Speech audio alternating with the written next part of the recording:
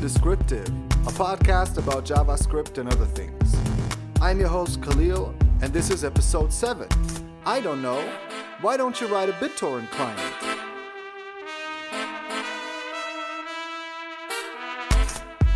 Okay, so today's guest is Matthias Buus. He is a mad scientist, a JavaScript and Node.js enthusiast, a hacker, JSConf EU speaker, and the de facto industry stream leader. Welcome to the show, Matthias. Hey, thanks. Yeah, I forgot I had the last part on there. I thought it was the best part, so I had to. Oh yeah. I actually that's from it's from a GitHub issue. Someone posted to me. Oh, okay, cool. Like he ended up replying, "Yeah, you are the de facto industry stream leader," and I was like, "Sure." Okay, I guess we'll have to come back to that. So I guess you fixed some stream issues in some Node module or something like that? I think it's just like the percentage of modules that I have done that contains the word stream is probably quite high. Okay. Okay, so cool. Anyways. All right, so let's start at the beginning. I always ask my first question to everybody is basically, how did you get started with programming? So that's the question to you as well. Yeah, okay. So actually, I haven't been programming that long. I started programming in university, and how long ago is that? It's like, I think it's 6 years ago. Could be longer, but like when I studied math at university, and one of the courses there was Introduction to Programming, and that's actually how I got started. And that was in Java. Yeah, that's the classic, right, for universities. Yeah, and like something that I find really interesting, like now, is that I hadn't programmed before, so like Java was all I knew. So I actually had a blast coding Java. Yeah. Because like I was learning about programming, right? I wrote so much Java, and I really liked it. And I don't like it that much anymore, but like I don't dislike it as much as other people do, I guess. But anyway, yeah, that's how I got started. I tried to program a little bit when I was younger, but I grew up in the countryside of Denmark, so there wasn't really that much programming going on.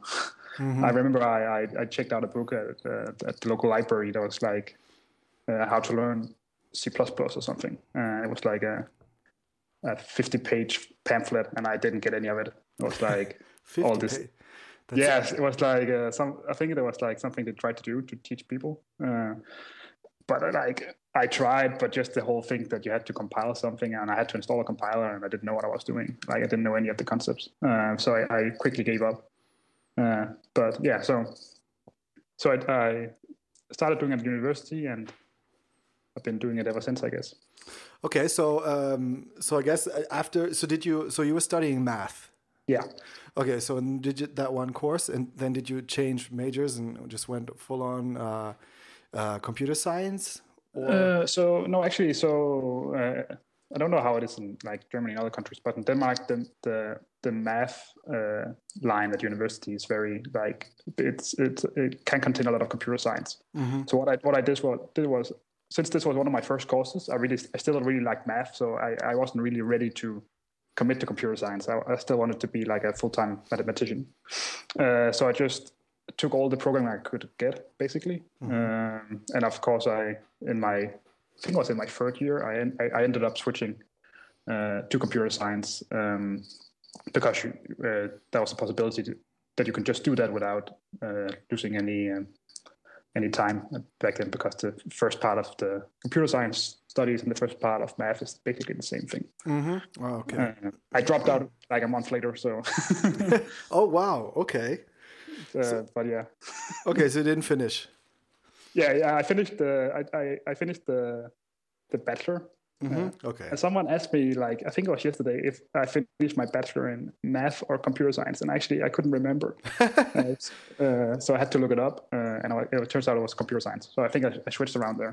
Okay, so what was the reason? Why did you drop out? A friend of mine started a startup, and that started to take off, and I wanted to pursue that. So actually I wasn't dropping out, I was just taking a break. Okay. as most dropouts do, I guess. So like a year ago, I would probably have said I was going back at some point. Like now, I don't know yet. I don't know anymore. I don't think so. Mm-hmm. And what was that startup What was it about? It was actually a file sharing startup. It was called G.tt. So it was a site where you could upload some files, and they would get shared in real time. Basically, meaning that we built some web technology that allowed files to be shared before they were fully uploaded. So you get a link instantly, and you can share that link, and someone could download the file. And if the file wasn't uploaded to the server yet, it would fetch it from the client through the server. If that makes sense. Hold on. So basically, like you had a website. You had a button there that was like upload some files. You click on that button. You selected any number of files. It didn't really matter how big they were. So, like for example, you could select a gigabyte of file, and instantly you would get a link back saying, "Give this link to someone else, and he can download this right away."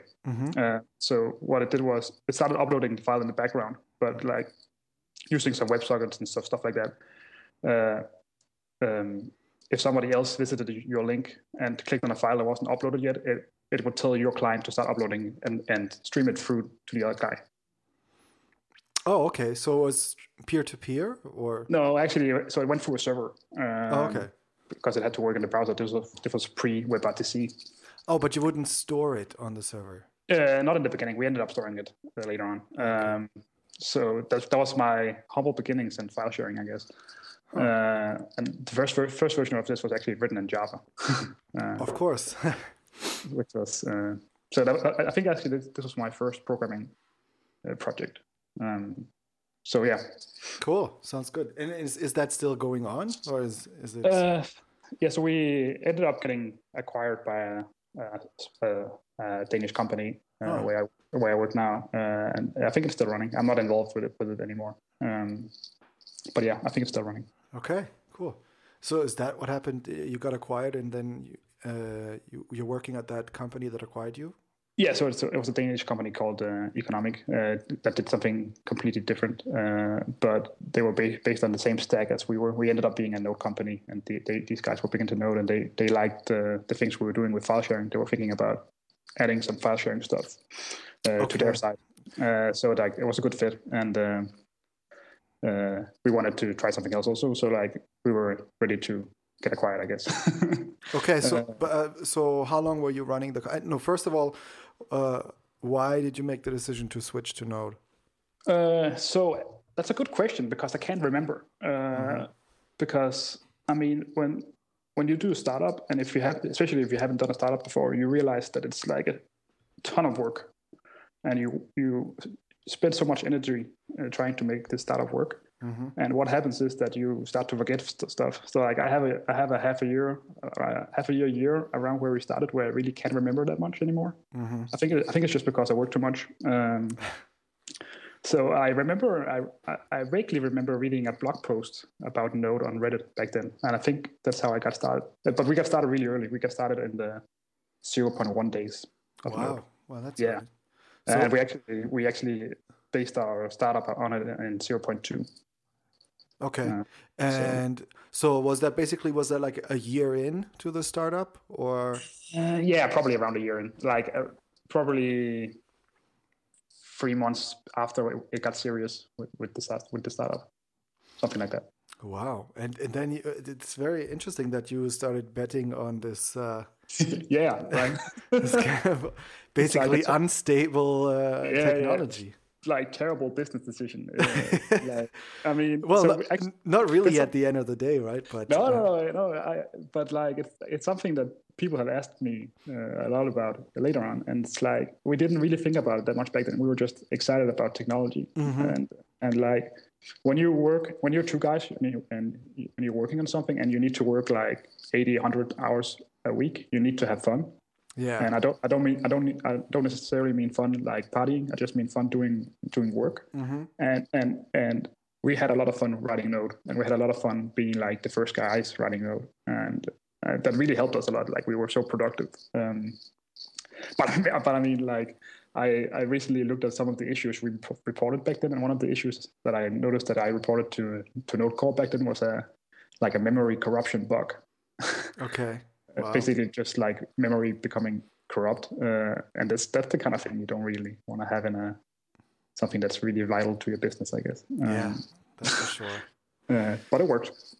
Okay, so the reason was you had fun working with Node. Yeah, and that was the initial reason, right? I mean, later on, because we were doing it back then, we were doing a lot of stuff with WebSockets and streaming, so it ended up being like a perfect fit. Right. But to be honest, that wasn't the initial reason we did it.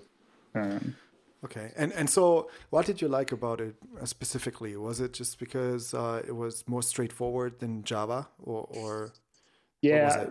So I really liked I like this was my first Java project, and I really started to get bitten by threads because I didn't have very much experience writing code, and threads, when you get into like that whole thing, it's a mess. I mean, you need some really talented programmers to figure that thing out, right? And so the whole single threadedness of Node really appealed to me because I could just see a way out of this. Okay. And combined with the fact that this was JavaScript, and I was also starting to get into JavaScript, and we already had a lot of JavaScript in the client. So I mean, we had this idea that that probably also means that we could share a lot of code, which in the end we couldn't. But I mean, often ends up that way. Yeah, I think that's like the initial appeal for a lot of people to notice, like, oh, it's JavaScript. So then we just have JavaScript in the client, JavaScript in the backend, and everything is just one big thing, right? But it's not. It's two different environments. Yeah. So yeah, I think that was the reason. And was it like a really big application in the end? How did you manage the code basically and the structure of it? So in the beginning, we had a lot of like rules, like style guides and that kind of thing. We tried to pursue to kind of like manage it. This was also before the days of NPM. Okay. Like NPM came along not that long after, but like, or at least like I discovered it not that long after. It might be that it was out beforehand, but anyway. So we just tried to split things into separate files and had like very strict rules about how things should look and how a constructor should look. And this was back when I just read The Good Parts of by Dr. Skogfrost, and I was really into that kind of thing back then. So like, and that really says that you should have a lot of rules. So I had a lot of rules back then, and not so much anymore.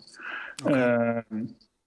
So that's how we structure it. But we ended up like, I learned a massive amount about like maintaining a project back then because we ended up rewriting it 4 or 5 times, I think. And just in the end, we just did it because it became better every time we did it. So that's something I took along afterwards.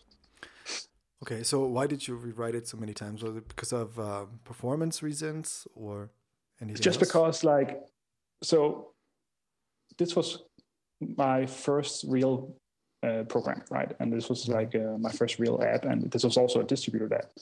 So you learn so many things by writing it and seeing it perform and seeing it scale that you just realize, this doesn't work. We need to rethink this, and you just like, rewrite it. So the thing about rewriting is that the first time you rewrite it, it takes a massive amount of time, right? It's like a whole thing. You need to plan it. It takes a month or something like that. The next time you rewrite it, it takes a week. Then it starts taking a day. You know what I mean? Like, okay, because you don't have to rewrite that much.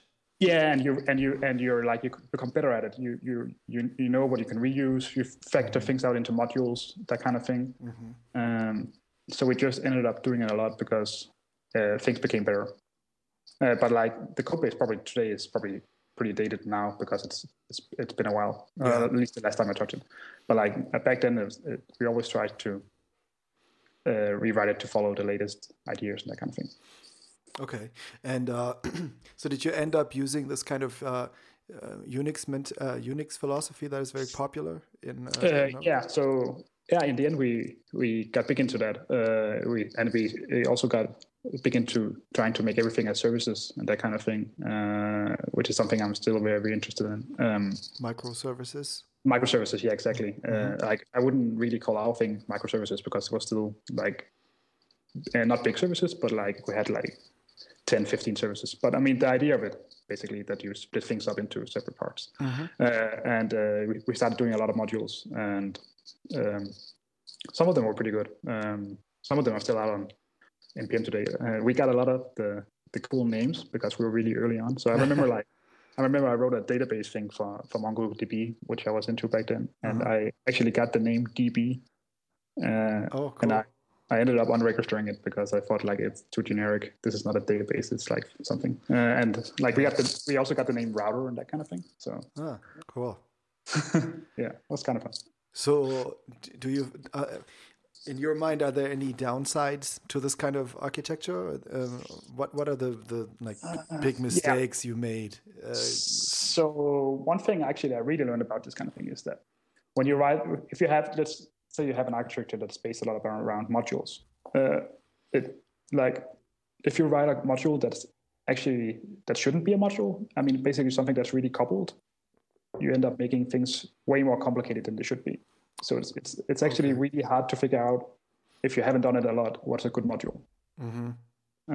Because we had some modules that was basically doing database stuff to our database and that kind of thing. So basically doing stuff with shared state, right? Because database is shared state. And that doesn't really decouple things. That just means that now you have the same code in two different files. Right. So I learned a lot about what makes a good module. Basically, it's not just about taking things apart. It's about taking things apart in a way that makes sense. And one of the reasons actually I got big into open source is that when you take something and turn it into a module and you open source that module, you kind of make sure that it's decoupled, because when it's open source, it has to be decoupled, right? You cannot just have your production database inside a open source module. That doesn't make any sense. Then it's not open source. So those kind of patterns. So we had to. That's one of the reasons we rewrote things a lot, because we ended up doing that a couple of times, like coupling modules. So yeah.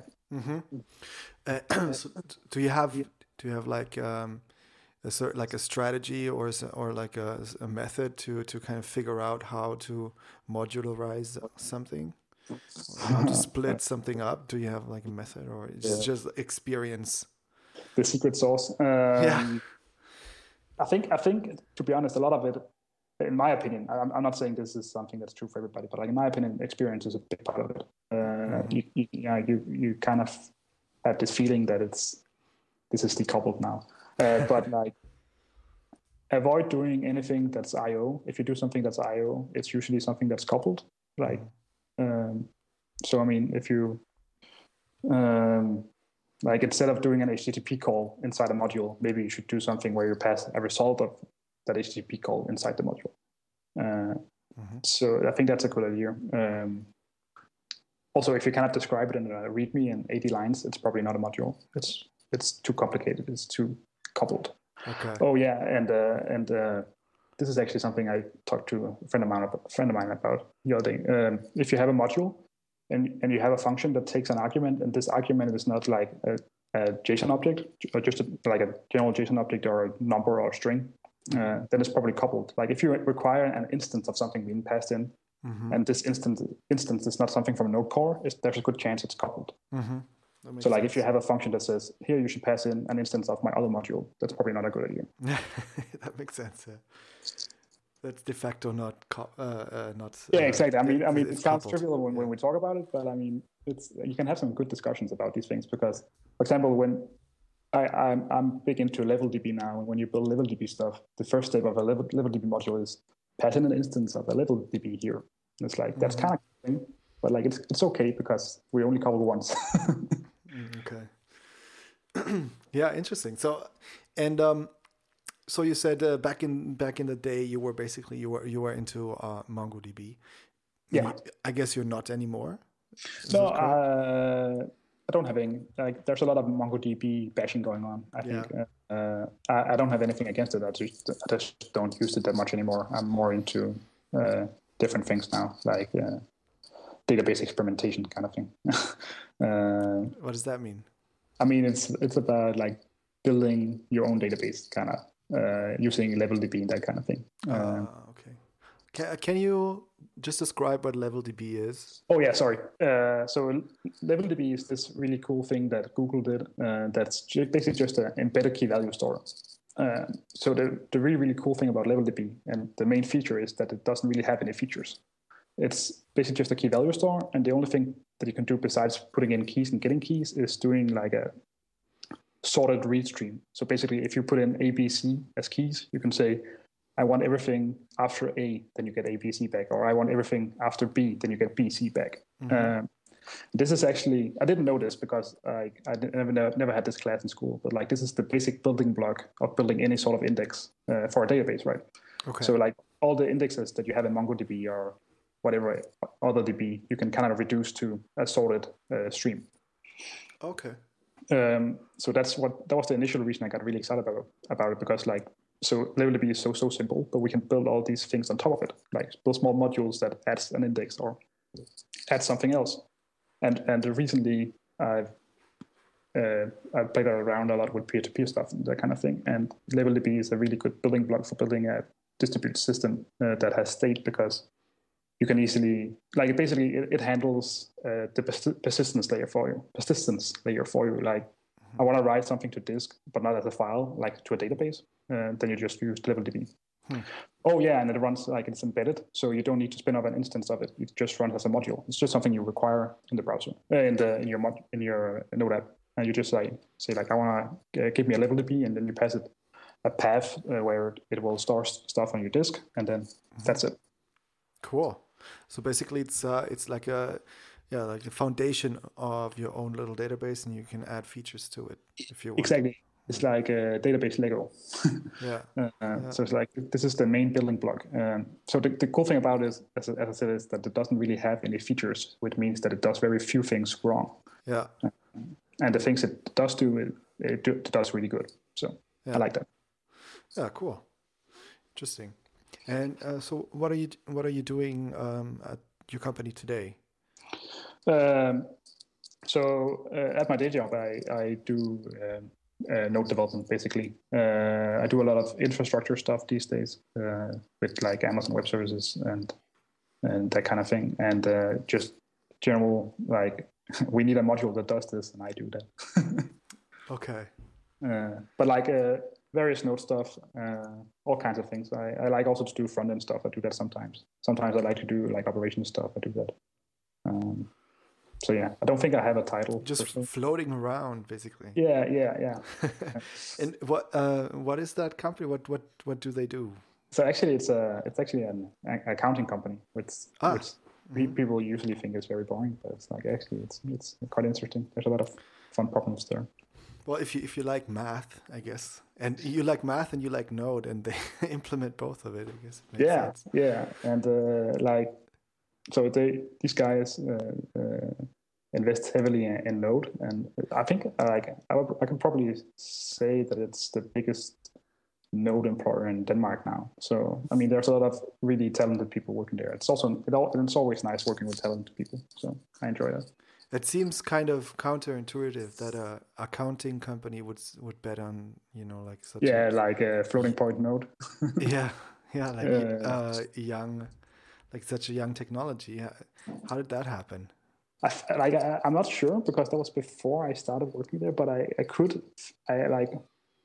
would think that one of the reasons is that when you're in accounting, it must be like a bit difficult to attract people, I guess. Also, I mean, so if you use something that people want to work with, you can get really talented people. So that's probably one of the reasons. And another reason is that Node is kind of mature now, and you see more and more big players moving into it. So yeah, I mean, it's not that young and hot anymore, right? That's true.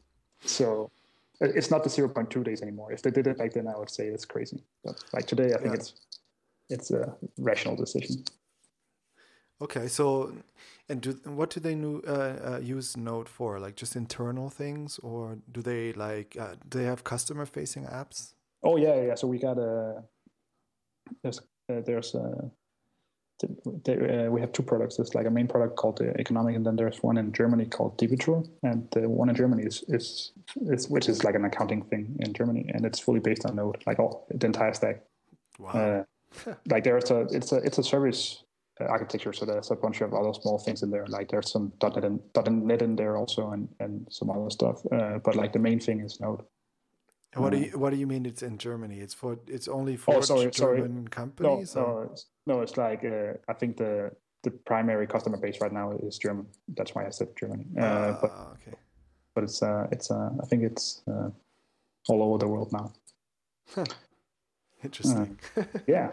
So yeah, and we do a lot of open source stuff there also, which I like. So. What kind?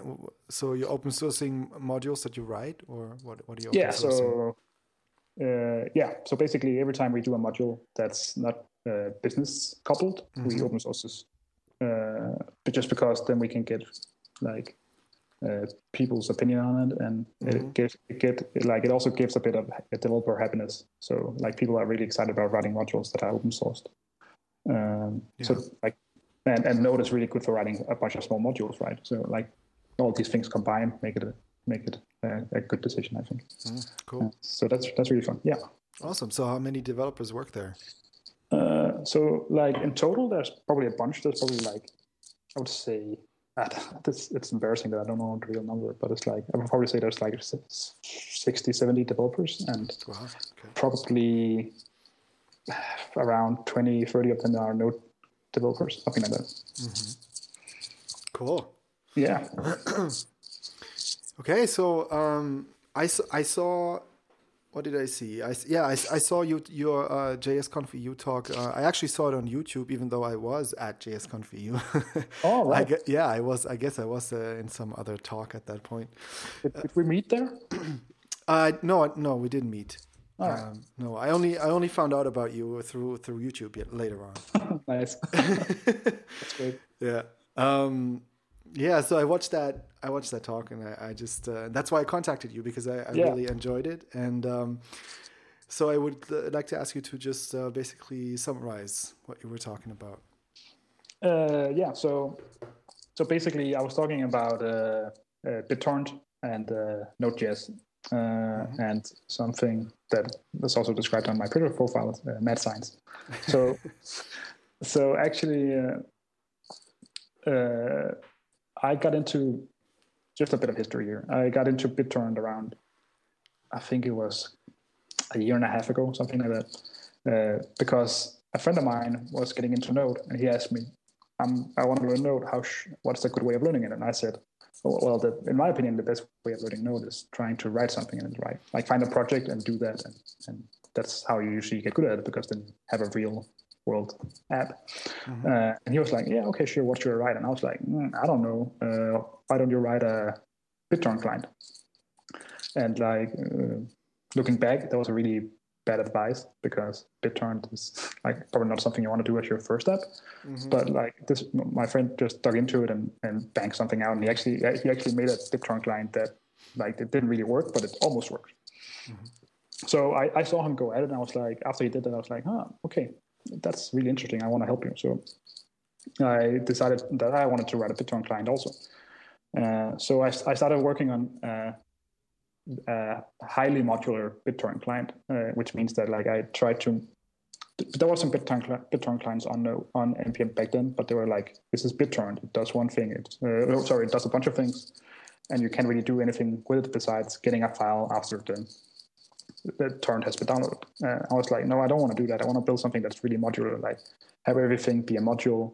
I want to have a real low-level interface to it, so I can try to do a bunch of fun experiments with it. So I actually ended up building something that I called Torrent Stream. So this is one of the modules that has stream in its name. So what it does is that it allows you to pass in a torrent file or a magnet link. A magnet link is just a shorthand for a torrent file, if you don't know that. And then it gives you like this node object back, where you can make a read stream to every torrent and every file in the torrent, right? But you don't have to download anything. You can just make the stream right away. So if you make a readable stream to the first file, this stream will just start emitting data while it's reading the torrent, like while it's fetching the torrent. So this seems like a really simple thing. It actually is a simple thing, but it actually turned out to have a bunch of really fun applications. So of course, the first and obvious application is you can actually make a movie player that uses this, right? Because now we can actually stream a BitTorrent. So I made a video player called Peerflix that just took this module and basically just puts it together with VLC, and that allows you to kind of watch movies on BitTorrent in real time. So you can just take like any movie, put it to this video player, and it will start playing almost right away. So I thought that was kind of cool. Yeah, that was awesome. That was really. I also liked that you explained basically what torrents are. So yeah. So basically, how I understood it, or what I took away from it about what torrents are, is that torrents basically are files that are distributed over people's computers or servers and stuff like that. But they're not lying there as the whole file. They're kind of cut up. Mm-hmm. Yeah. So basically, you take a file. Like it's easier to think about if you just think about like one file. So you take that file, you just cut it into pieces, but each piece is like the same size, and then you just you take a hash of each piece, like an MD5 of each piece, and you just distribute this list of hashes, right?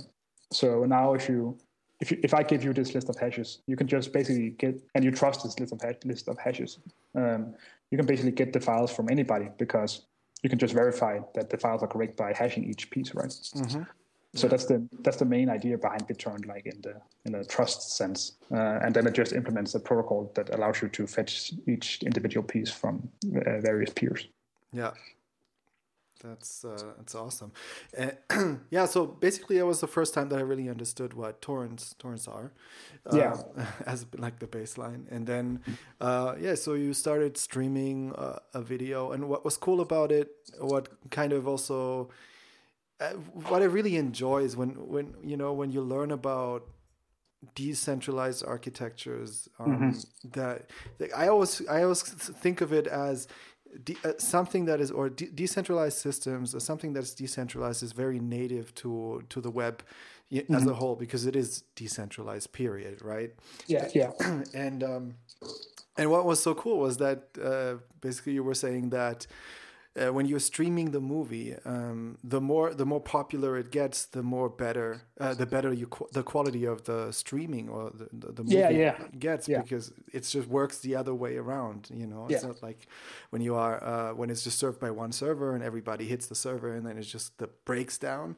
It's just the other way around, and which is just awesome. Like that's just how it's just how it should be. At the end of the day. I mean, it's that's the fun thing about trying to put these things into slides, right? Because you need to think about explaining why is this cool? Yeah. Why is this cool, right? And the weird thing is that when I first described that property to a friend, I was like, that's actually really natural, but it feels counterintuitive, because we're so used to things breaking down when everybody tries to watch the same thing, right? Because the internet is decentralized, but basically every website is almost centralized, right? Because we just hit the same bunch of servers all the time. Yeah.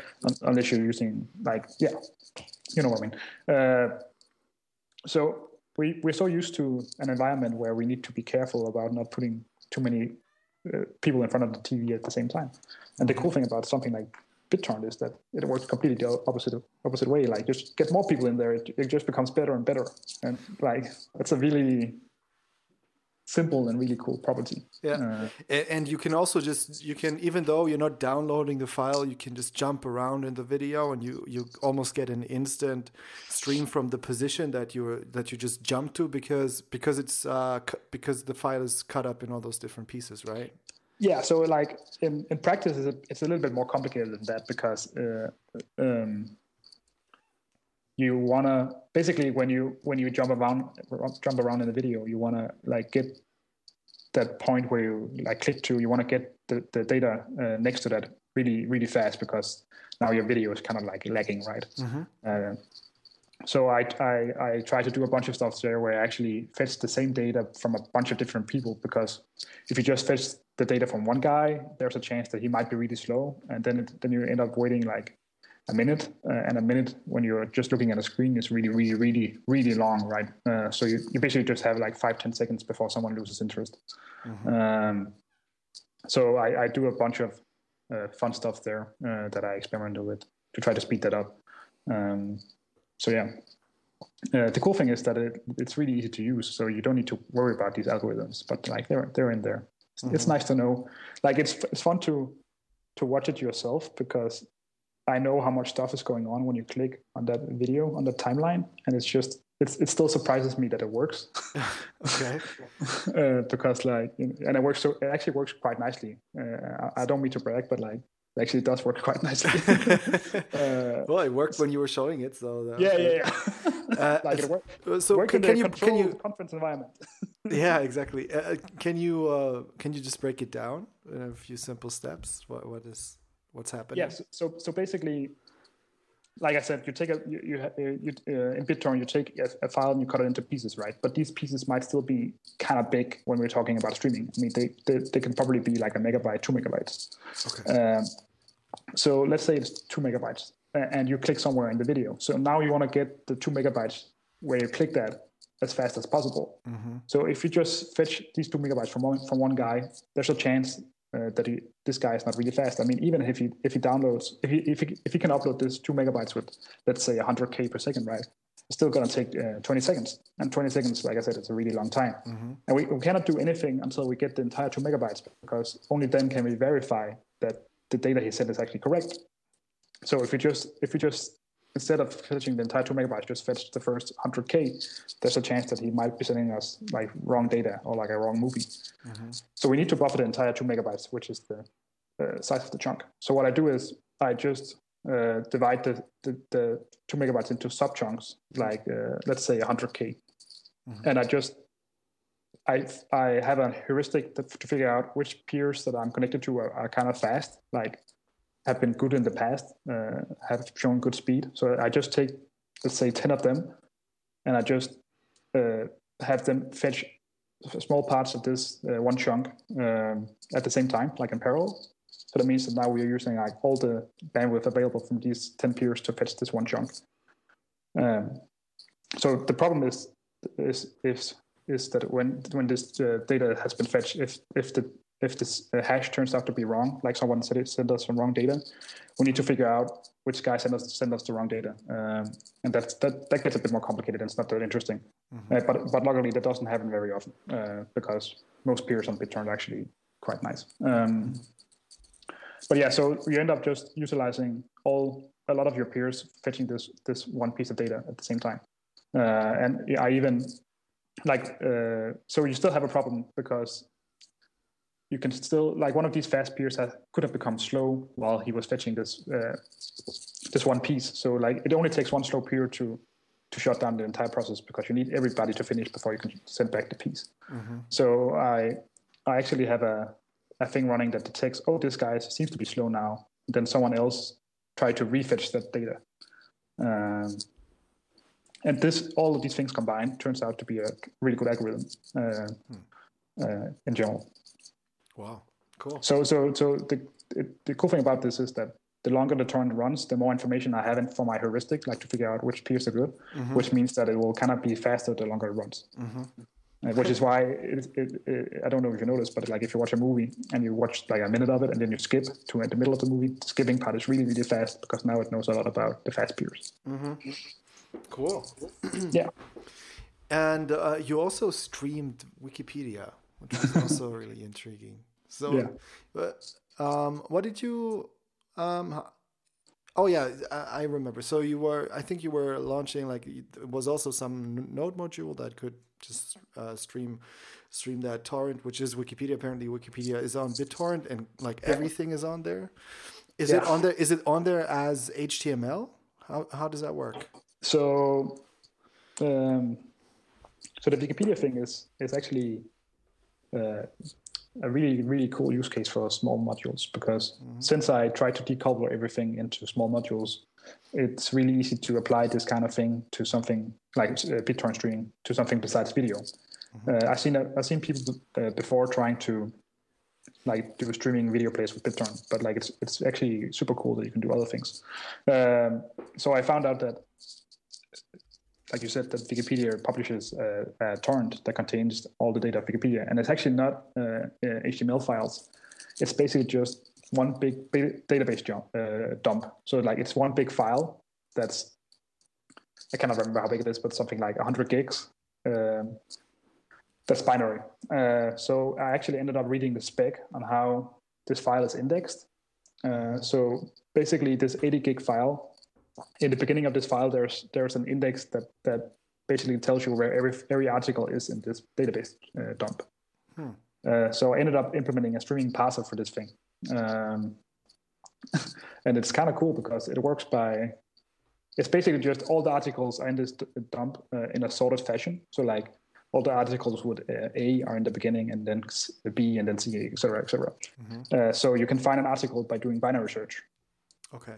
But the thing is, you're doing binary search on a database dump that's in a BitTorrent that's distributed. So like every time you do a seek to figure out if you which way to go in the binary search, you're basically talking to peers around the world. So I think that's like when you think about that, that's kind of mind blowing. It's really crazy. So the end result is that you find the article that you're looking for, and that's zipped with some crazy zipping algorithm that only Wikipedia uses. But luckily, someone had made a node module that made that inflate. And that contains actual HTML, so with the styling and everything. So then you just send that back to a browser, and boom, you got Wikipedia. That's crazy. That's awesome. But it also, it's great that they have. So basically, it's like just distributed hosting. I was just thinking, like, how cool would that be if you could just host your website distributed like that? Oh yeah, that's the. I don't think we're that that far away from that kind of thing. I mean. No, I know some really smart people that are working on stuff like this now, and it's like because I mean it solves a lot of privacy problems also, right? That you can just instead of relying on centralized servers that people can break into, if you can distribute it, you kind of have to think about the security things up front because now it's distributed. So it opens up a whole new possibility of things. Exciting times. Yeah. I think there's really a lot of people thinking about this right now. There's a bunch of movements going on that talk about decentralizing things, and this was just like this would just fit in there perfectly. It was really, that was mind blowing for me. It was really interesting. Yeah, and I think like I talked a little bit about it in my talk, but this is actually something that someone told me. I showed it to someone beforehand. And he's like, think about the net neutrality thing about this. Like you can distribute a Wikipedia that you can verify hasn't been corrupted. Like there hasn't been a government in there editing files or censoring files, something like that. And it has the same property as the video streaming. Like the more people who reach Wikipedia, the stronger it gets. And it's free hosting. Yeah. So I mean, those kind of properties, when you apply that to something besides video, it's really, really interesting. I mean, that's the next frontier, in my opinion. I think so. Yeah.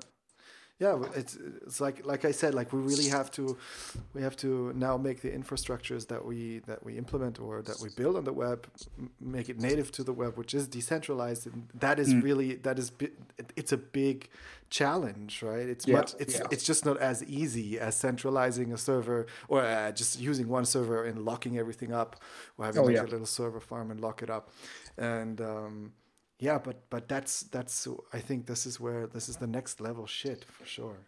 Yeah. Oh yeah, I completely agree, and I mean I also agree with the fact that this is not, like you say, it's not easy, it's hard. Yeah, it's very hard. But I mean, you can implement a lot of this stuff as separate things that make it easier to build stuff on top of it. I mean, we basically just need to build some infrastructure that allows us to do these kind of things. Yeah. I think that's the other side. It's not easy. It's very hard, or it can be very hard, especially in edge cases and in certain things. But at the end of the day, to get started, there's just a few things we need. Protocols or somebody who can give us a system to work with, or to just get started easily, or something like that. And I don't know. I was also thinking about, I was just talking to one of my colleagues at work about a decentralized version of Twitter. It turns out there was, there are already a lot of people who are thinking about it, but a lot of it seems a little bit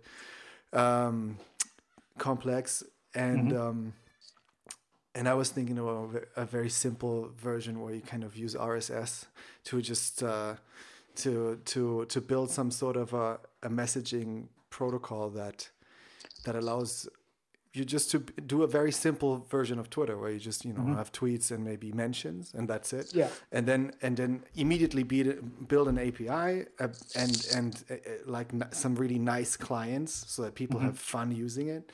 Yeah. And I think those are the kind of things like you have to introduce design and UX and stuff like that to make it really attractive so that people enjoy using it. But at the end of the day, I think it could be very beneficial for the world, basically, to have this kind of stuff.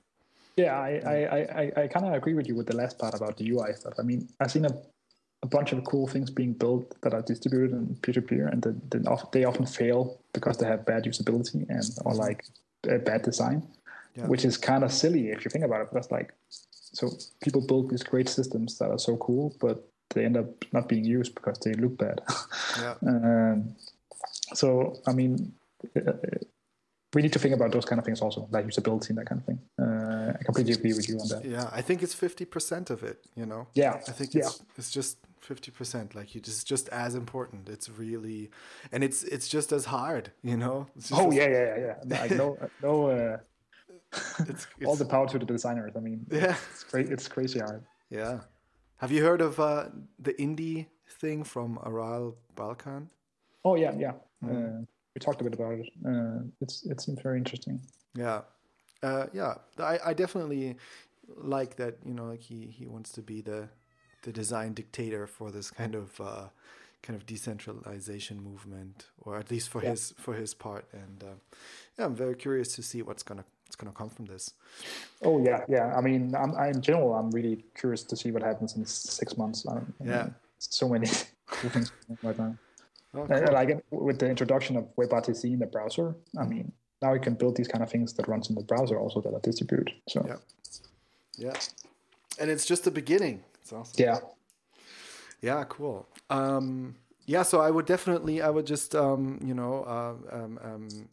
suggest that everybody goes ahead and watches your talk on YouTube, because that was really fun, and it was also kind of mind-blowing, and mad science and all that stuff was really cool. I really enjoyed it. So I would like to go into the picks, actually. Sure. And ask you for your first pick. All right. So like I said, I thought about these when I biked home, and so one of the things I've started to go, I made a pact with myself that I should only have one that is like tech. And that's the first one. It's about Docker. You heard about Docker? No. So Docker is this. Docker. Sorry, I didn't understand you properly. Yeah, I heard about Docker. Yes, I think everybody heard about Docker, right? Yeah, it's probably the most hyped thing in the world. Yes. And do you think it's appropriate that it has that hype? So so recently I've been doing a lot of stuff with Docker because I wanted to see what the hype was. So I think it's one of those things that's completely overhyped and underhyped at the same time, right? Which is why I think it's interesting to discuss. So you mean different aspects are? Yeah, exactly. I mean, so I've seen a lot of my front-end friends being really excited about this for completely different reasons that I'm excited about it. So basically, Docker is a way of kind of building cheap virtual machines, right? That are based on an image. So someone else can make an image of a virtual machine it's not a virtual machine, but let's just call it that for simplicity. Make an image of a virtual machine that contains like a database, and he can test it on his machine, and then he can push this image to a registry, and I can fetch it. And when I run it, I'll be running the same binary code as he was running. So there's a good chance that it'll just work on my machine. So, like I said, a lot of my front-end friends are really excited about this, but they're excited about it for completely different reasons than I am excited about it, which I thought was interesting. Because I do a lot of infrastructure stuff in my day-to-day work. And if you've ever done infrastructure stuff, you have felt the pain of like deploying stuff to two machines, right? Because when you have more than one machine, it's a pain in the ass to like maintain state on those two machines. Make sure that you have the same version of something running that you have like installed the same software on both machines, that kind of thing. So you end up using all these tools like Chef or Ansible or whatever they're called, Puppet, that are, in my opinion, really hard to use, and it's just a pain. And then something like Docker comes along that just allows you to do this super painless, because it's basically you just write a Docker file, and it's like so easy. So I got really excited about that. But do you use it in production? No, not yet. I use it for a lot of my own stuff now, like in my spare time.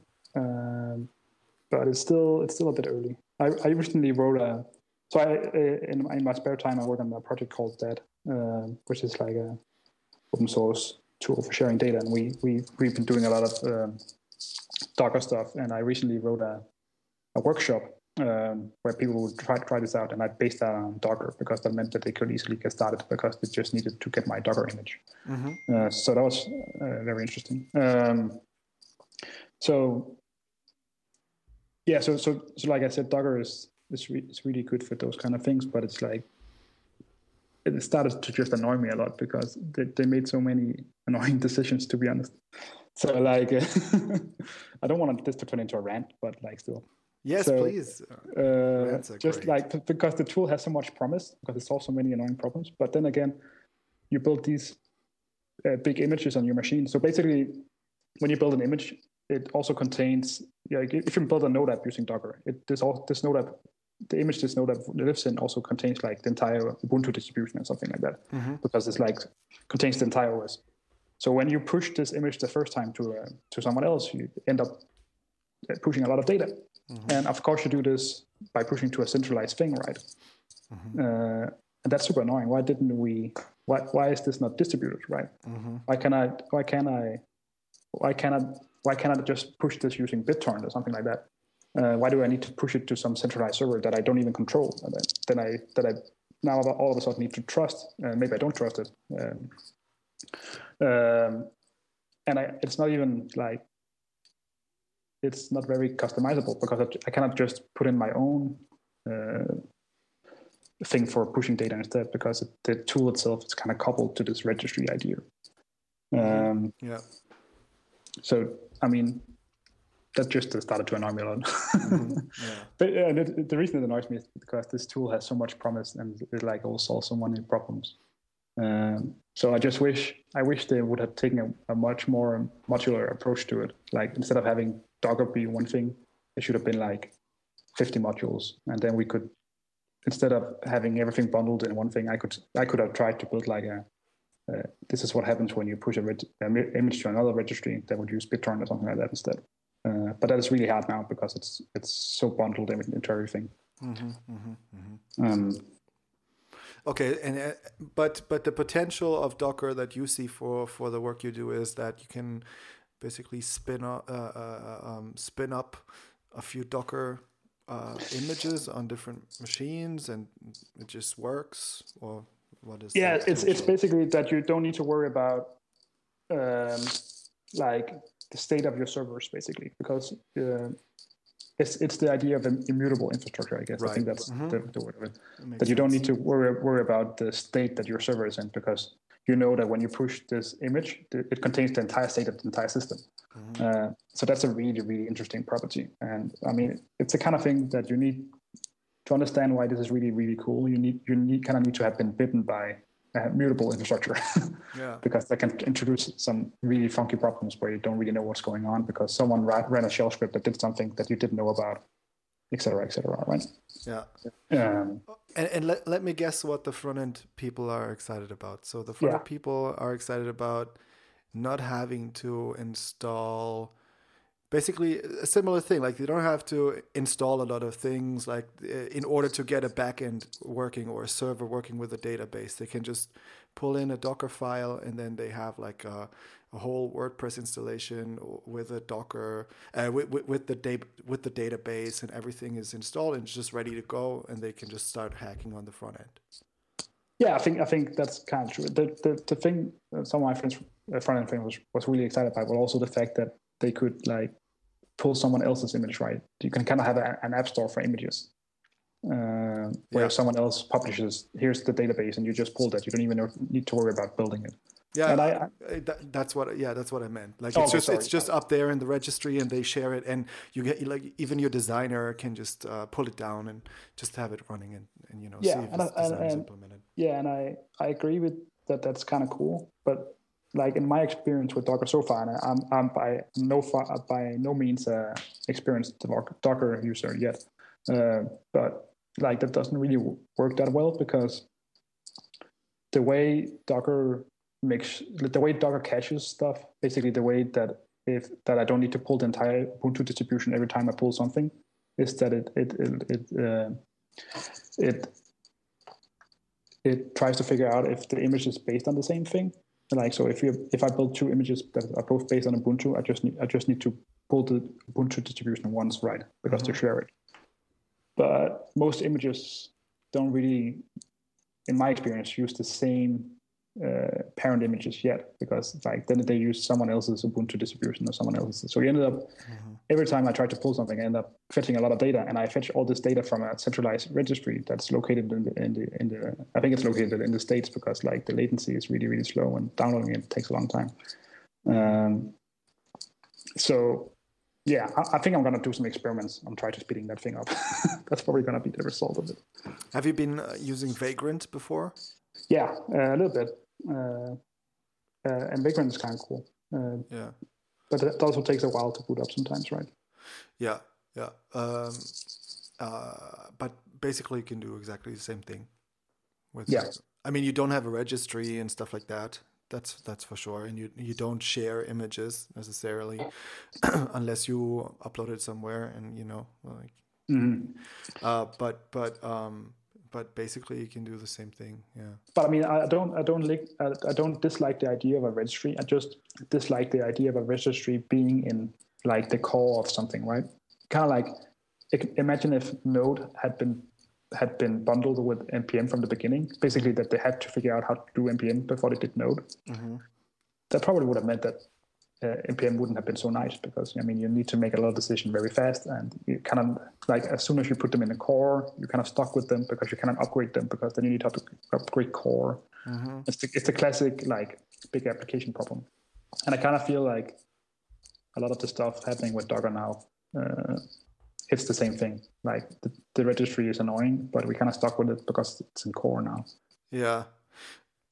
It also feels like I'm not sure how the structure or how, what the company behind Docker is and how it's all set up, but it kind of feels like the Docker, like the marketing and how the communication is done and how it works. It kind of feels like there's a company behind it that is very interested in, and having it coupled to the registry for them, just to be, because they own it or something like that. It could be a business case or something like that. Yeah, I think that there is something like that. That's just the current kind of feeling that I get with it. I think there's money behind it, and that's why there's also, and somebody knows how to generate, or knew how to generate the hype, because for some reason I understand why people like it, but I don't understand necessarily why people are getting so extra excited about it. I see your point. Yeah.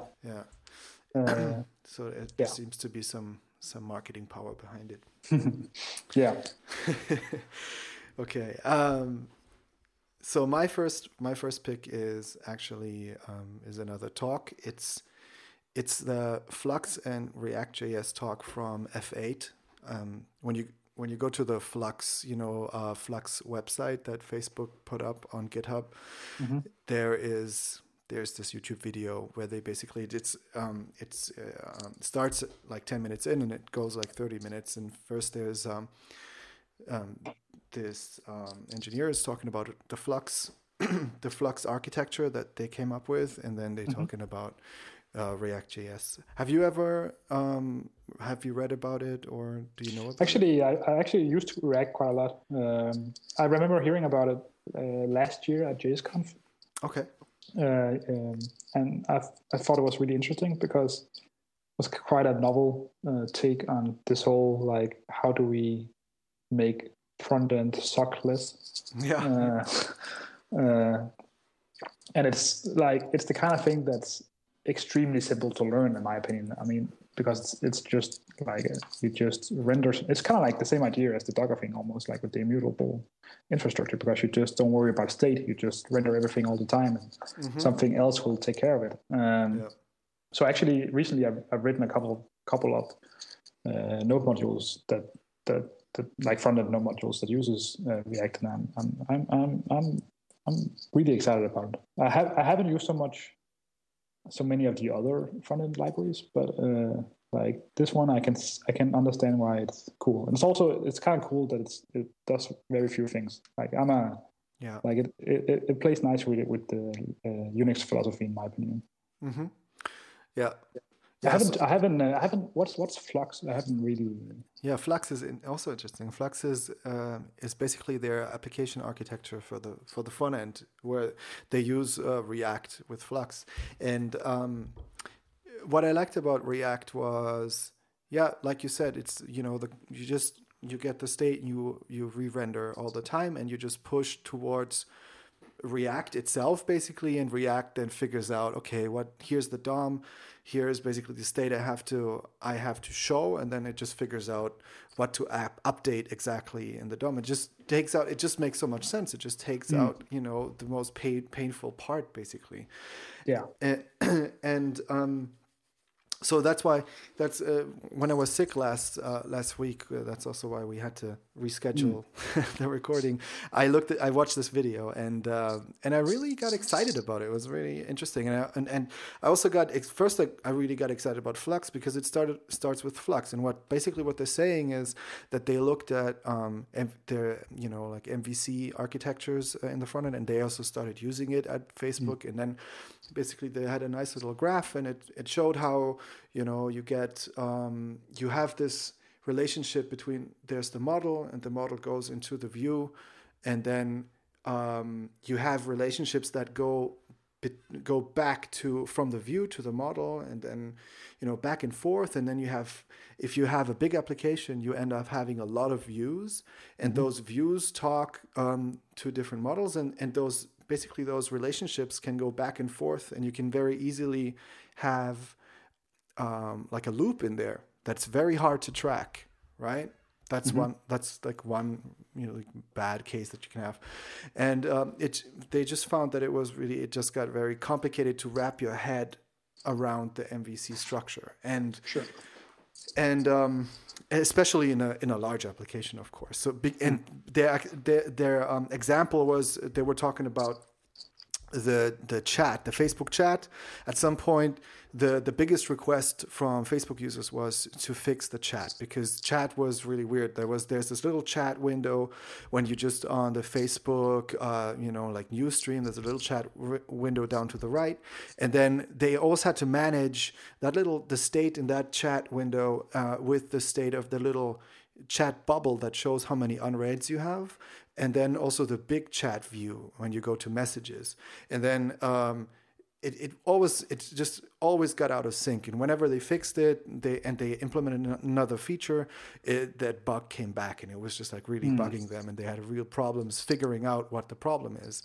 And so then they switched to this Flux architecture, and it's very much, I think, like the mediator pattern, basically, and it's very easy to reason about it, because it just goes in one direction. The whole data flow and actions and everything just goes into one direction. Basically, you have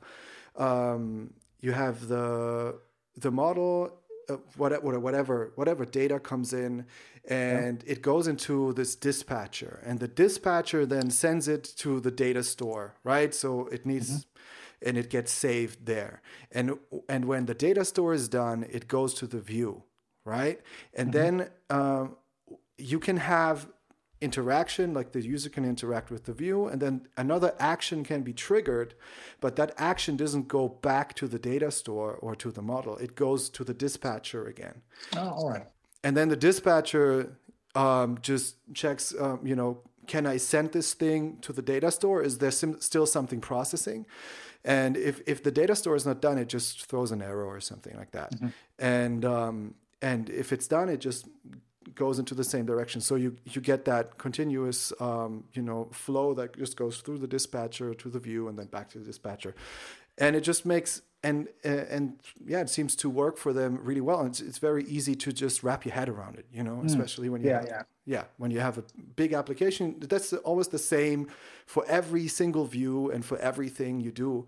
It's just that same data flow, and it works perfectly with React, of course, because it's also So I found that very interesting because it's so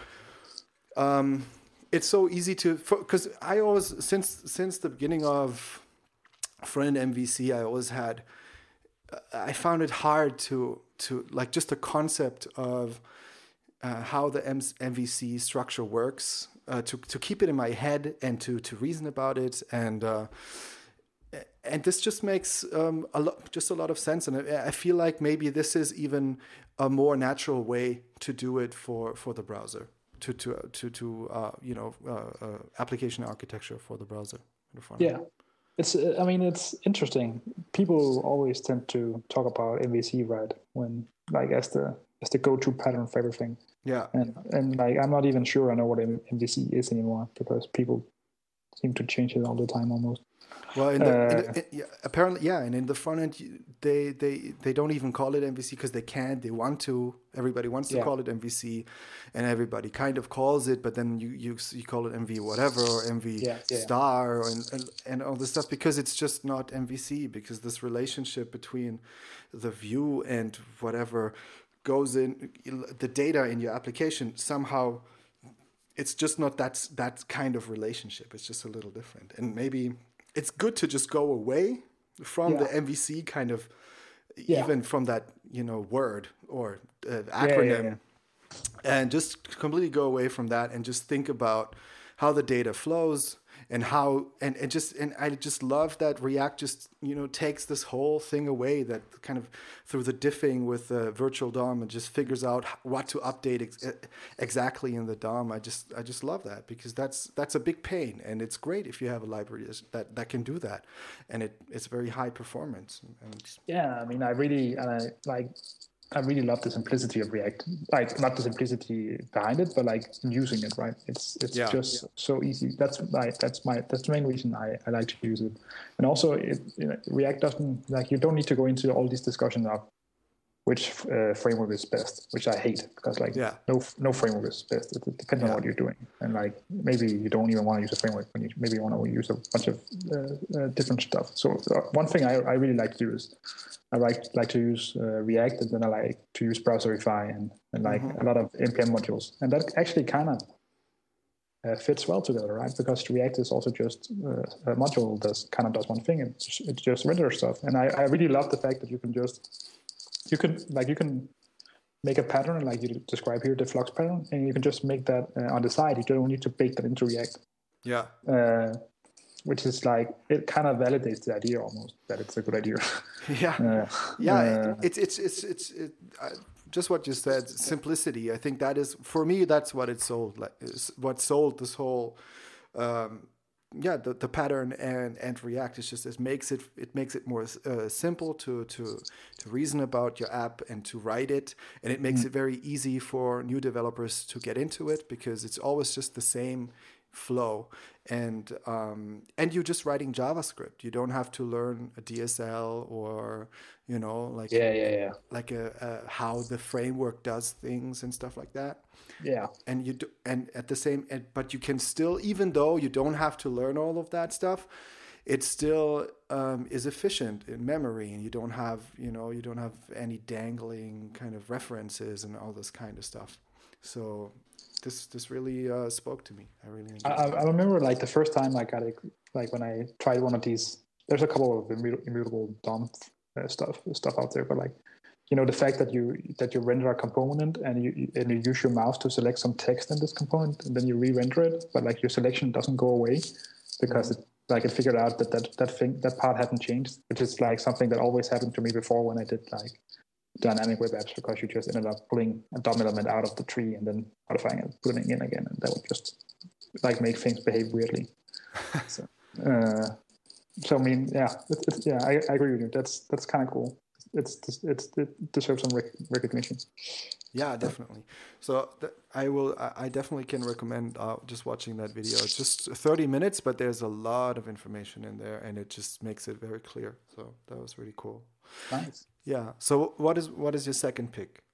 So like my second one is just something that I realized that I liked this week. I realized that I like space, the universe. Mm-hmm. It started out by I went to watch Interstellar. I'm not gonna spoil it if you haven't seen it. I haven't seen it, but I definitely want to see it. Yeah. Yeah, it's. I think like half of the people who have watched it don't like it, and half of them really like it. And I think I was in the part that really liked it. Okay. And then 2 days after I watched the movie, they landed the rocket thing on the Comet. Okay. On space, right? The Rosetta mission. Uh-huh. And I just started to realize that I still like space. So basically, your pick is space. Yeah. I didn't know what to call it, but I mean, it's just that. I mean, we do a lot of programming, right? And it just seems very like all the discussions I have about programming with people seems very stupid compared to the things people are doing with space exploration, in my opinion. Like it's just the scale of things. And like I recently got to work with an astronomer on some open source stuff, and I still don't understand this. Like how big space is, because it's infinite, right? Mm-hmm. And so basically these astronomer guys are working, have a project where they scan the sky to take pictures so they can analyze stuff, and so they have a bunch of satellites and telescopes that take pictures of space, and like the sky is so big that they all had to decide basically on one pixel in the sky that they all look at, because otherwise they would get too much data. Wow. So they just like have one pixel of the sky that they all the telescopes take pictures of. And I think this thing is called Strip 19 or something. Mm-hmm. And it's still like terabytes and petabytes of data. But it's just one pixel of the sky. And they analyze that and still learn so much stuff from it. So like this, it's just very interesting for me to learn about the scale of those kind of things. Crazy. Yeah. So I mean, it's not really. It's not that much programming. It's just, I mean, space is cool. Yeah. It kind of saddens me that we stopped exploring space a little bit. Yeah. Yeah. Hey, I don't know. Maybe it's maybe there is something else somebody else needs to step in. The governments. Governments are too busy fucking up Earth. if we fuck it up enough, it will kind of solve itself. Yeah. So maybe that's the grand master plan. Yeah. Well, after decentralization, space. Yeah. It's the final frontier. The final frontier. Yes. Actually, a friend of mine is working on a distributed file system, and he ended up calling it the interplanetary file system because he couldn't really he didn't want to like limit it to Earth, like he wanted to apply to the universe. So I mean, it's good to think about these kind of things. I'm sure there's also a lot of like I don't know, maybe there's physics things in physics and in space and stuff that we can use in programming that we haven't discovered yet. I don't know. Like I think there's still tons of stuff that we just don't know. There's so much to learn. And that's probably you can learn from. Yeah, I mean it's really interesting because like I was in. So this is not necessarily about space. So I was in Australia 10 days ago, and like when I got down there, I was doing something on the internet, and the internet down there is kind of slow. And I asked someone, why is the internet slow here? And he basically said the speed of light. And that kind of like stuck to me, because it's just because Australia is so far away from most server farms that like the amount of time it takes from TCP to like send an acknowledgement and send a packet back, that kind of thing, just like it adds up, right? I mean it becomes milliseconds, and when you like do sequential requests, milliseconds become seconds, and everything just becomes slow. Yeah. So you kind of, I mean, you need to think about these kind of things when you're doing protocols, because if you have something that takes a round trip, that won't work in space. It doesn't even work when you send stuff to Australia. So so it's fun to like it's fun to design protocols around these kind of things. So yeah. Interesting.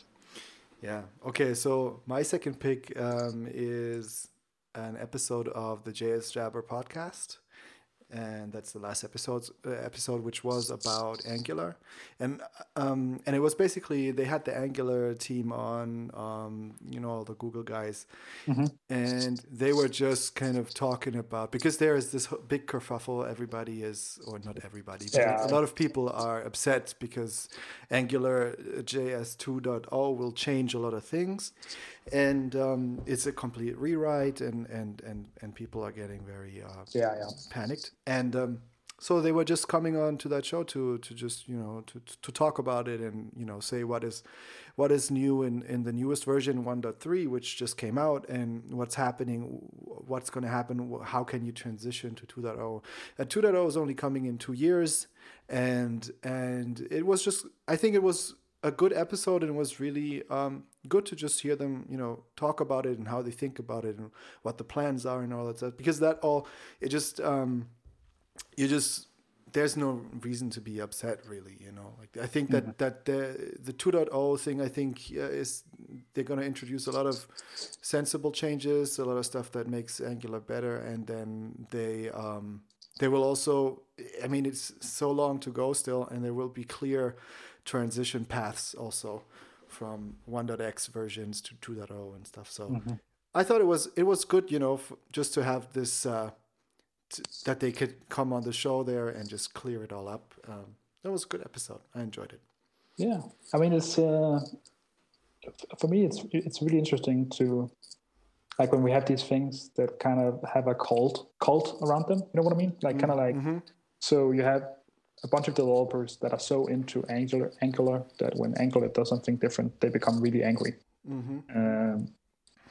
And for me, it's interesting that you spend so much energy on one thing, right? Because it seems like I mean, you can argue that Node people do the same thing about Node, but I mean, Node is more like a platform than it's a framework or a module. Yeah. Because everybody knows that software is going to change, right? So it seems weird to me that you would become so angry. I followed some of the discussions on Reddit, and it was kind of fun to read because there were some really angry people in there. Okay. Like the same thing kind of happened when TJ decided to do Go instead of Node, right? And a bunch of people were like, "Oh, we're doing Go now," and it's like, no, we are not. TJ is, and that's fine. Yeah, exactly. You can do whatever you want. You can do .NET. You can do Go. Nobody's forcing you to do anything. So, yeah, but I must say, in this case, TJ just seemed to be such a huge force in the Node community because of all the stuff he wrote and all the stuff that people were using that he made and all. So I can understand how people were feeling unsettled because, like I guess he brought in. I mean, I haven't been programming so much with Node, and I'm not that deep in the community. But from the sense I got was that he was really an important kind of pillar, and but it was good. Yeah. But it was it was definitely good to see that people kind of swooped in. Other people swooped in, and it got decentralized. Whatever he did just got taken over by other people, and it just feels just as vibrant. It's not like the impression that he was so super important for Node was not that correct. Although he was a great part of the community. Yeah. Okay. I agree with you that he's a cool programmer and does a lot of stuff. It's just, I mean, the kind of like the when you turn things into a cult, it annoys me a little bit. Yeah, but it's always problematic. Yeah, but it's actually like your point there is actually quite good. That it shows that a platform is kind of healthy then when it moves on kind of quickly and without losing pace. I mean, if you have something that relies on one person that much, it's probably not healthy to begin with. Yeah, definitely. So yeah. Do you have a third pick?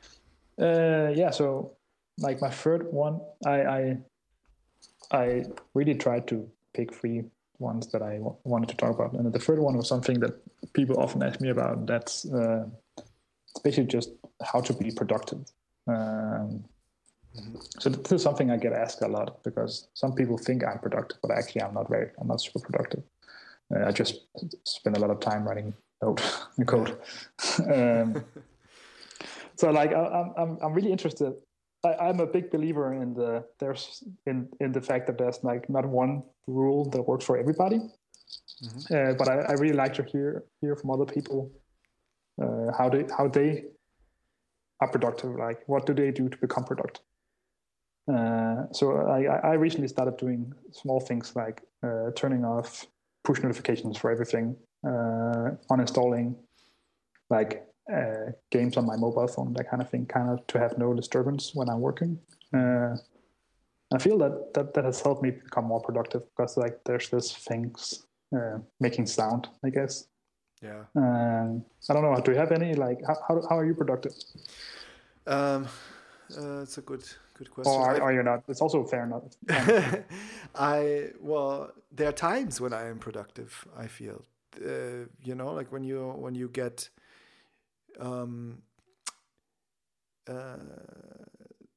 so there are times where I feel unproductive. I feel easily distracted, but there's definitely one of the recipes for me as well is to just turn off applications I don't need and put the phone away and stuff. And then there's just something, working, and then at some point there's like a boost of productivity, and I just get into this. There's a very efficient, like a time span of maybe like 2 hours or so that I'm very productive and I'm working well. And what I often need to do though is I have to get up from my desk and I have to walk around, and I just have to kind of, because sometimes I get stuck in one place and I have to just get away from it and think about just let go from where I just was and just think about, okay, what is the next step? What is not, to not think about the bigger part, the big like result that I'm trying to achieve, but just the smallest, the tiniest next step that I could think about. And that just and that gives me a different perspective and makes me, and then I can get back to my desk and I can, I need to walk around, think a little bit, and then I can get back into it. And then that's very interesting. Actually, something I've been trying to do recently is something I learned from my friend Max Auckland, and that's like, so he likes to work at coffee shops, and I started to work a lot from coffee shops, but like only sit there for 2 hours, and then after 2 hours you have to get up and you have to go to another coffee shop, because that makes you go on your bike and get some fresh air and think about stuff. And actually that has helped me a lot. Like to avoid that feeling when you're sitting at your computer but you're not doing anything, you're just thinking about how a program will work. But that's actually a really bad idea, because the best way is just like banging it out, trying to write some code, then you'll figure it out. And like that has helped me a lot, like with that kind of thing. So like what you're saying, try to get up, get some air, and like do stuff again. Then and also like I have a bad habit because I'm really productive during the night, which is really annoying, because that means that you go to bed really late. So I would like to fix that if I could. I would like to be more productive during the day, but I mean that's just not how it works. Yeah, but I feel that too. Like I often feel that I feel more productive when everything calms down, when you're in the office and it's like people are leaving and just and it's darker, and for some reason that just lends itself a lot or much better to programming, especially when you're working in an office where there's, you know, constantly things, you know, you have to discuss, and then there's the project manager, and then there's emails from the client, and then there's a ticket coming in, and there's a request, blah, blah, blah, blah, blah. So there's so much just disruptions that you can't really avoid sometimes. And then when everything comes down and everybody else is gone, it just feels like, wow, this is now really nice. You know, you can just take your time and just you know, work on a problem. Actually, like the time between Christmas and New Year's Eve is actually, I think that's my favorite time to do programming, because that's the period of time where no one expects you to read an email. That's true. Because like you can have a vacation, but people probably still expect you to read an email, right? Maybe some do. So like during those periods where everybody is not doing anything, that's where I feel like I'm peaking there, like when I'm doing stuff. Yeah, I also like that time actually in general. Even just going out. I used to actually I live in Stuttgart, and I used to live in a different city in Leipzig, that's just a little bit more north. And I used to come home on Christmas to visit my parents, and I would always take the train on the 24th. And on the 24th, it's, you know, like Christmas Eve is when that is Christmas in Germany, you know, like it's not on the 25th like in many other countries. I don't know how it is in Denmark, but in Germany, the 24th, it is Christmas, and everybody's home with their family already. Everybody is in the countryside, like everybody's gone. And I used to take the train from Leipzig to Stuttgart, and the train that is normally pretty full, and you need to, you know, it's hard to find a seat. It was just completely empty. The streets are empty, and like everybody is just gone, and just it's so peaceful, and it's a really nice feeling. Yeah, it was great. I really enjoyed that. Just traveling on Christmas Eve was great. Yeah, it sounds really nice. Kind of like this. I think it's the same feeling of that is like similar to being in an empty airplane.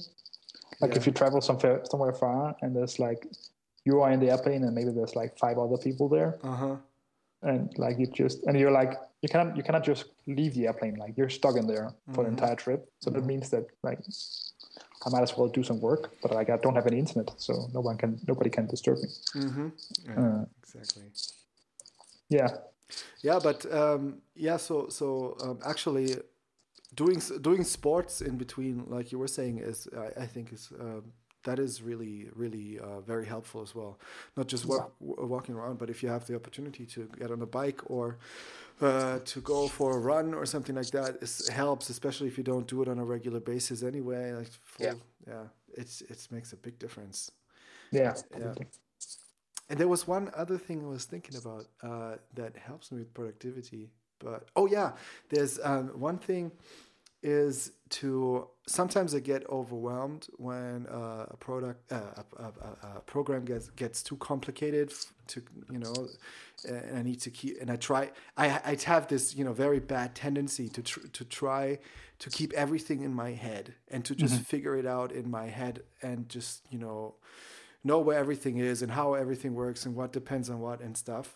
And and that very quickly it doesn't work anymore if you write a bigger thing. And and just to sit down a little earlier than I would instinctively do and just, you know, draw on a piece of paper how things work together, or write stuff down and just scribble, and just to get it all out of my head onto a piece of paper. That is something that for some reason I have a very hard time to do. I forget that that's possible or something, you know? Yeah, I see what you're saying. And when I actually then do it, it just is a big relief. It helps a lot. So that's also a big way for me to improve productivity on complicated stuff. Actually, I talked to, I can't remember why, but like a while back, I talked to the author of the Zero MQ module, Peter Hitchens. And he had this really interesting theory that we should think about process and like what you're saying, like working on something that has a lot of components as distributed systems. Like it's impossible to get like a global overview of a distributed system. So like try to apply some of the same ideas from distributed systems to your own like development process. So I tried to do some of that, but it's really interesting. Like, every component should be kind of like itself, and like you don't necessarily need to have a view of the entire thing you're building and that kind of thing, right? And in the same sense, like you should never have a meeting that involves everybody in the organization, because like that's a bad idea. So yeah, like so maybe you should try like reading up on like distributed how does this distributed system work, and try to apply some of that. Yeah, that might help. Sure. I'll look for some articles.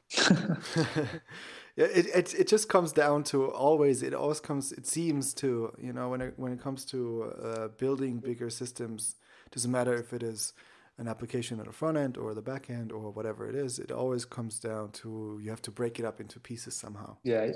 I think that's the so far in like my 6-7 years experience as a developer, that's the only rule so far that hasn't been invalidated. I think everything else I've been taught has been like, oh yeah, but not in this case. Yeah. And like, but breaking things down is just a good idea. Yeah, exactly. And even actually the best time to do that's something that I kind of have figured out for myself. The best time to do that is before you even write the first line of code. Yeah. Oh yeah, that's so true. Like people had this like idea that, oh, I'm gonna write this, and if it works, I'll split it out. And what always happens, and I've seen this happening like so many times, is that, oh, but it works now, so I don't care. Yeah, exactly. So like always just like make that repo, get that thing out there, and then you're done. And actually, I've been playing this game where I follow open source people that I know do this, and it's really fun to try to guess what they're building by seeing what kind of modules they publish, right? Okay. So like see that they publish, oh, this guy is starting to publish a bunch of small Docker modules. Oh, so he's building something with Docker. What is he building with Docker? Because I know that he's building all the small components before he actually releases the thing, right? So that's that's a fun game. If you ever need something nerdy to do. I think I have enough stuff to do. Enough nerdy stuff to do. No, but I can imagine it's a fun game, yeah, for sure. That's cool. My last pick is an article. It's the title is 9 Basic Principles of Responsive Web Design, and it's a cool article because it's kind of a summary of basically well-known principles of responsive web design. Let me just bring it up. But what is nice about it is that it's done with a lot of care. It's written well, and it has. So, for instance, he is describing, or is it a she? I actually don't know if the author is he or she, but the author is describing, for instance, what is the difference between responsive and adaptive, and or for instance, what are relative units versus static units in the front end, and the author made animated GIFs that kind of that have like small patterns on them, and then he animates them in a way so that it illustrates the point he's making, or how breakpoints work, for instance. How does a site with breakpoints work, and how does the site without breakpoints work? So, for instance, there's this animated GIF with the breakpoints. It shows how it rearranges the pattern completely for the phone, and then without the breakpoints, it just makes everything smaller for the phone. And it's very nicely made and illustrated. So I really enjoyed this little article. So I'm going to link it up in the show notes and recommend it for people to read. Yeah, and like in general, I enjoy like articles way more than I enjoy books, I think. Like like just getting that condensed information in a couple of pages, and then like learning by doing afterwards. Yeah. It's a great, in my opinion, it's a great way to learn. Yeah, for me too. I enjoy articles that have dense information in them, and also I like to learn by watching videos. If the video is good, like screencasts or talks that are good. Yeah, and then, that's true. I've seen a lot of people like watching YouTube videos about things now. I never really done that, but like it seems like a really powerful concept. Yeah, there's basically everything is on there. Apparently, some generation started, instead of using Google, just to search everything on YouTube. Whatever. It's just the reflex is not going to Google; it's going to YouTube, and then they watch a video about it. That's so true. It's like people that are a generation younger than I am are doing that. Yeah, exactly. That's the which makes me feel old. But yeah, I think that kind of works nicely. Because there's just everything is on there. It's crazy. Yeah, apparently. Yeah, it's really true. Yeah. So now we're coming to the music picks. Do you have a music pick for me? Yeah, I do. So actually, I had one, but I couldn't find it. But I remember a while back, I listened to this. It's not heavy metal, but it's like metal version of I Wish You a Happy Christmas, Merry Christmas. And like it was made with the guitar pedal, like that sound it makes when they kind of talk through that. But I couldn't find it, so it's like it's a stupid story. Anyways, but that's your music pick. So, but is there? Can you find it for me so I can work it into the podcast? I'll find it for you afterwards.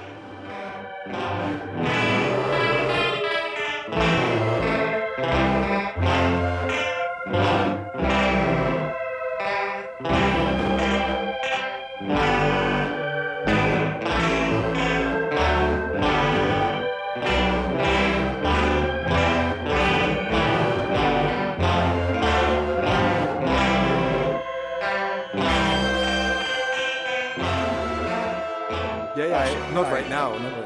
Yeah. Whenever. Because like I know who has it, but he's asleep because he lives in the States. Yeah, don't wake him up right now. Yeah, but like that. So that song really fits my mood right now because like I'm starting to get into a Christmas mood, but I'm also kind of heavy metal. Cool. So yeah, it's great. Nice. What's your pick? My music pick is it's a track called Differentology, and it's actually not very new. It's also, I think it's from last year or the year before, and it is it's by Bunji Garlin. He is a soca artist. Do you know what soca is? No. Basically, it's the music that they play or that comes from Trinidad and Tobago. Oh, right. And Trinidad and Tobago, they're super into their carnival thing, right? Once a year, they have this huge carnival, and there's like trucks on the street, and the women all dressed up and dancing on the street, and everybody's just going crazy. And most of the time they just play. They have like DJ setups on the trucks, or artists even on the trucks that perform the songs, and it's just soca time. That's the music that they play, and it's super fast. Like it has this kind of typical kind of soca beat, which is pretty fast, and it has this Caribbean sound, and it's just very fast paced. Kind of simple melodies, but a lot of singing going on, and Bunji Garlin is one of the soca kings. Basically, there's even this kind of, I think, competition thing where the soca king gets and the soca queen, they're getting the public votes for them or whatever. Who is, nice. Yeah, something like that. And he's been doing it for a long, long time. And he just recently, I think it was last year, maybe it was this year even, I'm not sure. But this song really blew up all over the world, actually. He made it to America. With it, he was interviewed on Hot 97, which is like the biggest hip-hop station in New York. And and he got invited to perform on the Summer Jam over there in New York, and I mean that's huge, you know. And for somebody like him, who mostly I think he was already touring worldwide, and he's pretty well known. But I think that must have been his biggest hit, and it's not very typical soca. It's kind of more slowed down a little bit, but it's definitely still very soca-ish and very, you know, danceable and everything. But what I like about it is just it's just a good track. It's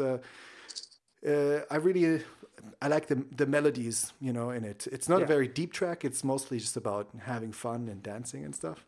and it's called, and it also, what's fun, what he said in the interview, I saw this interview, and the song is called Differentology, which is just like, you know, what is this? Yeah, it sounds like Scientology. Yeah, and it has nothing to do with it. Basically, what it should be called is Ready for the Road, because that's what he says in the chorus. Because he's basically, stories like they're always, you know, on tour, and they're always ready to go on tour, and they're always partying.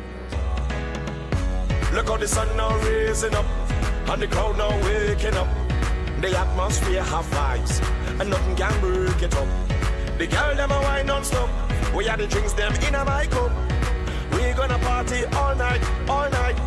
24 parties we hit in a row. Tonight at the very last show, before we head out on the road. The girl them a release the road. So let me see your hands up, so everybody know, put your hands up, so if you're ready for the road, let your friend them know. We're ready for the road.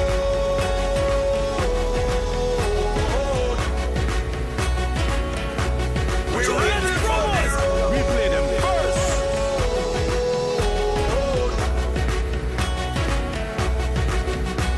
So we're ready. We're ready. Yeah, we're ready. We're ready. Yeah, we're ready. We're ready. No dancing, all this kind of stuff. Yeah. So it's Ready for the Road, blah blah blah. And but what he said in the interview was that it's good to think about basically giving the song a hype before it's even released, and you can do that by giving it an interesting name. So so he said he called it Differentology because it's different from the music that he normally makes, because of the pace of it and stuff like that, and and that was just like a marketing trick. He just called it Differentology, and it looks cool, the word, you know, and it sounds interesting, and it really apparently it worked. So that's the story behind that name. That's a great story. I mean, you can probably use that in software development also, like trying to find a good name first. Yeah, especially if you know you have a great thing. Right. Yeah. Because in his case, he knew that this song was gonna be big, right? He also, I guess, you know, it's experience for him, because he's doing it for a long time. He knew this. Apparently, he recorded that song in 20 minutes. It just was something like a divine intervention or something like that. You know? Nice. Yeah, and 20 minutes when he knew it's going to be big. And so when you combine something that you know is good with a trick like that, and already get some attention for it before it drops, then that is definitely a great thing if you wanted to get traction somehow. Yeah, and I guess like you can just have a pool of good names lying around, because it doesn't need to make sense. So you're like, yeah, that's true. And actually, when you think about it, there is a lot of software that has, you know, weird names. Yeah.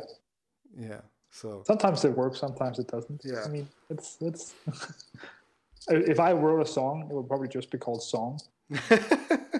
Because it would be the only song you would ever write. Be like that, that's what it is. It's a song. Yeah. And then you can make a rock song. You would call that a rock dash song, I guess. Hey, you should call one of the upcoming modules rock dash song. Oh, that's a good idea. Yeah. I might steal that. and it should have nothing to do with music.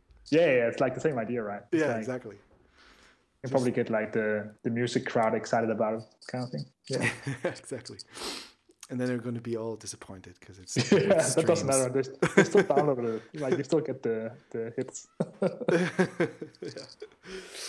Cool. So where can the listeners find you online? So they can find me on GitHub and Twitter and IRC. I go by Mafintosh, Mafintosh, on GitHub and Twitter, and on Freenode, I'm also Mafintosh. And like, just hit me up with some questions, or if you want to meet up or something, it's cool. Cool. I'm friendly. Yeah, definitely. I'm sure they know that by now if they're listening. Okay, so I wanna thank everybody for listening. You can find all the show notes for this episode on descriptive.audio/episodes/7. If you have any feedback or guest requests, hit me up on Twitter @descriptivepod, or use the feedback form on the website. Matthias, thank you very much for your time. It was a pleasure to have you. Yeah, it was a pleasure to be here. Thanks.